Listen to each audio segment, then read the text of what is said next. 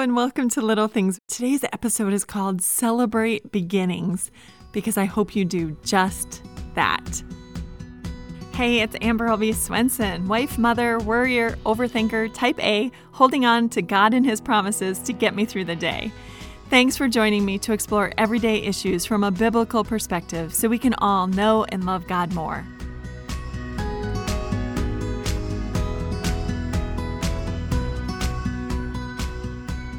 So let me ask you, how are your New Year's resolutions going? Have you been keeping them? Have you even made any? Or did you even think about ways that you could live differently or things that you want to do differently in your life? If you didn't, I hope that you will consider maybe doing so now. Not New Year's resolutions so much as making those good changes that you have always wanted to begin. So for instance, I am a huge advocate for reading the Bible. And, whether you start your day or end your day with the Bible, it makes no difference. If you have some Bible reading time or devotion during your lunch hour, those are great things. Doesn't matter. Now is as good a time as any to start reading the Word, getting into the Bible, or listening to it on your favorite Bible app. However you get into it, great. Are you thinking about making a change in your diet or exercise routine? Or have you decided that this is the year, right here? This is the year that you are going to be more patient, you're going to be more loving, you're going to make sure that you do not yell at your children, or any of those things that are pet sins and you really need to work on. And you've been putting it off or justifying it, and now is just as good a time as any to say, I need to start something. I need to get this under control. I need a little self-control that I haven't had.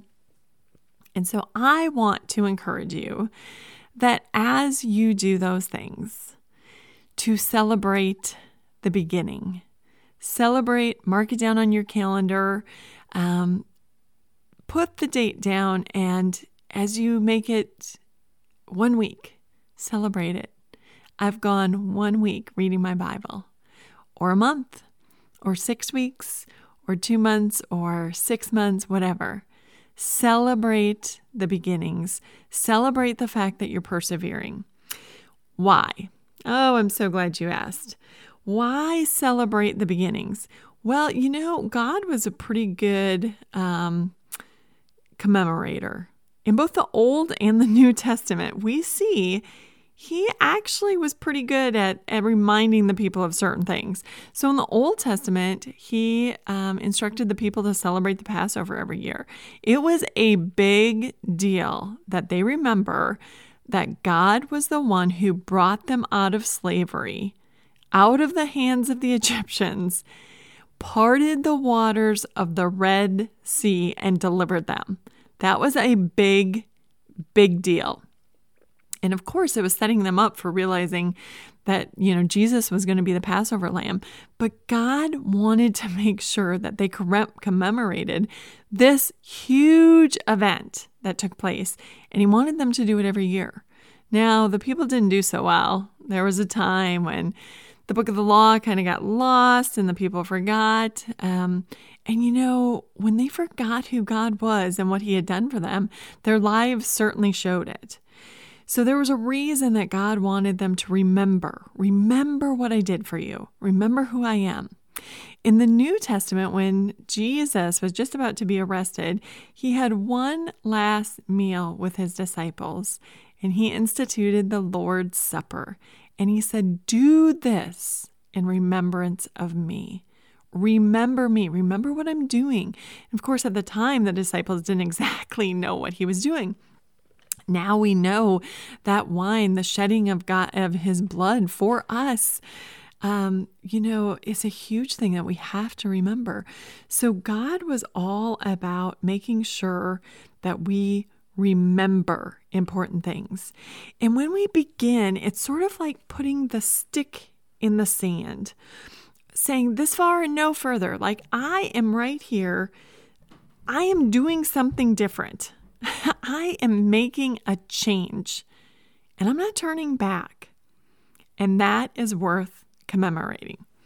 Reason number 2 to celebrate beginnings is because God delights in them. So in the book of Zechariah, chapter 4, we come across this passage, and I love the way the New Living Translation puts it. It says, "Do not despise these small beginnings, for the Lord rejoices to see the work begin." Did you hear that? If God is cheering you on, when you choose a healthier lifestyle, when you choose to honor Him by putting Him first, when you choose to honor Him in the way that you live, if God is cheering you on, then I think that's worth celebrating. God loves beginnings, no matter how small they are. He's not up there going, well, you know, it's fine, you ran 10 minutes today, but talk to me after you've done a marathon. No, He is like, sister, you have done something smart. And I am all about what you are doing, and I'm behind you 100%. Let's go. Let's do this. Number 3 reason to celebrate beginnings is because every day comes down to a series of choices. And remembering and celebrating the good ones should hopefully trigger us to want to make more good decisions.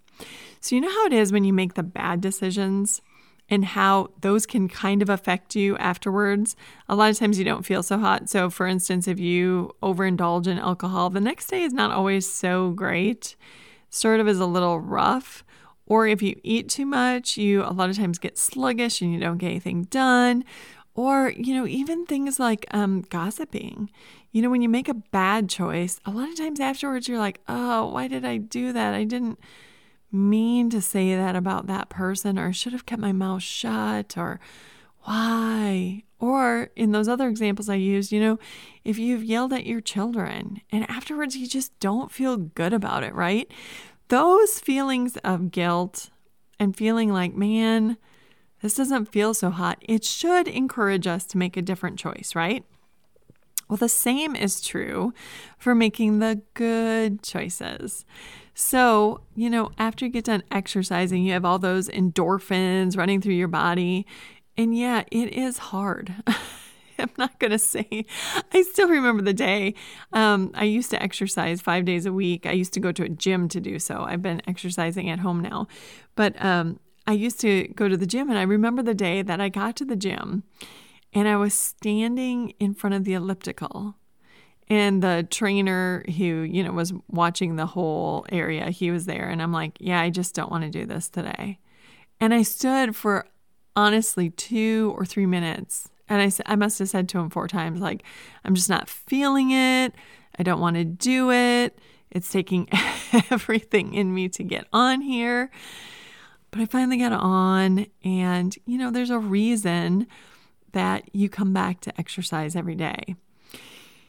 When I started exercising 5 days a week, so it's fairly recent for me, unfortunately. I had been notoriously going 3 days a week for about, I know this is really, really bad, but for about 10 minutes or so. I used to go Monday, Wednesday, and Friday, do a 10-minute mile, maybe 11 minute, and then I left. And I did that for far too long. And then someone very close to me had a heart attack. And while I was in the hospital with them, I noticed that every single cardiologist that came into the room, every single one of them, they looked identical. They were thin, they were fit, they looked vibrant and healthy, and every single one of them said the same thing. Comes down to diet and exercise. 30 to 45 minutes, 3 to 5 days a week. And when they said that, I realized, okay, I need to change my life. And honestly, it is as clear as day, because I remember I flew to a conference in Indianapolis, and when I got home that very next week, I started going 5 days a week to the gym, and I did it right up until COVID closed the gym. So, and the reason was because I saw the healthy lifestyle of those doctors and what it produced. I saw how they looked and how they looked healthy, and their words apparently matched their lifestyle because I could see the results, and that triggers something. And, when COVID shut the gyms, I had started doing a workout at home, once in a while, and then I just didn't feel it. And there were so many things up in the air. And, so I got out of the habit for almost 6 months. And one of the things that honestly brought me back to the habit is I was going through some pictures from the year before, and I saw how toned I was.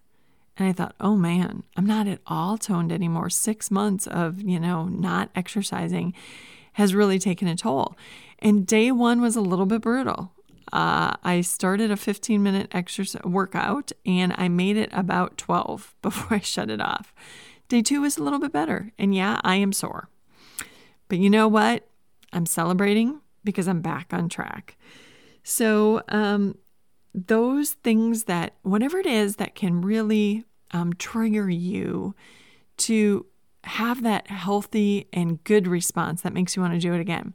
One of the things that I do, and I've done this for a while now, is when I get up in the morning, I try to read my Bible pretty close to right away.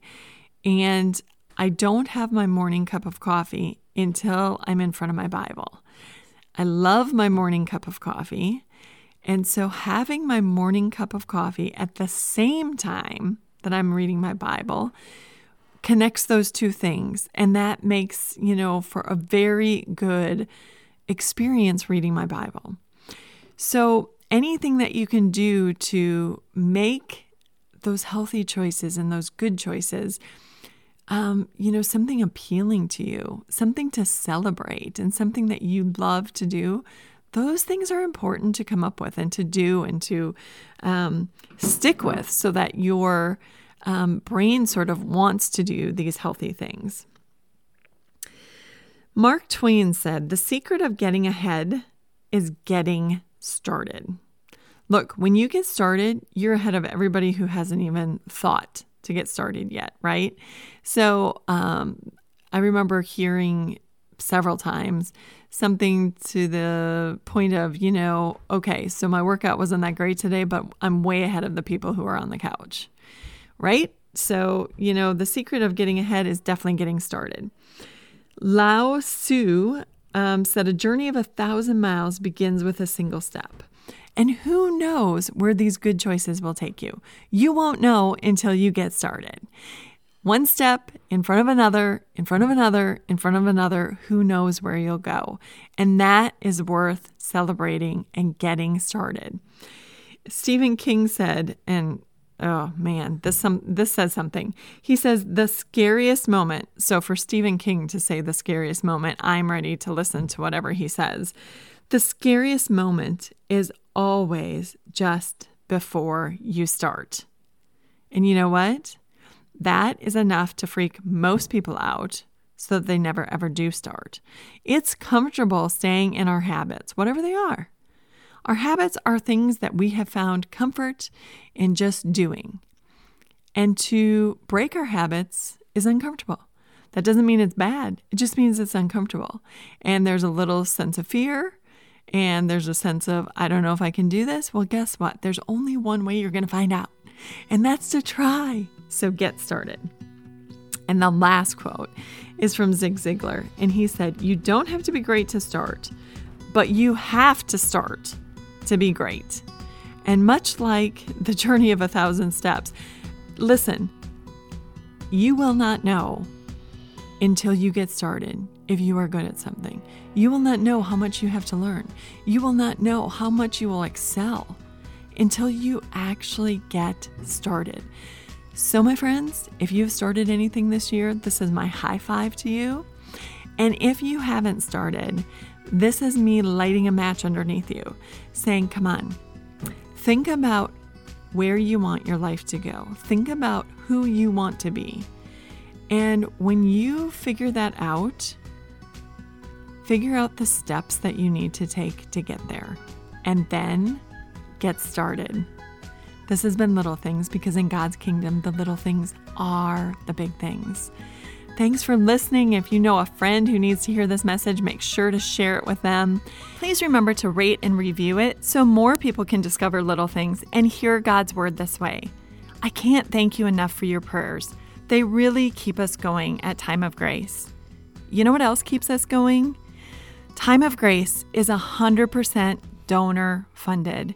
If you'd like to support us, you can find a link on just how to do that in the episode notes. Thanks for your consideration.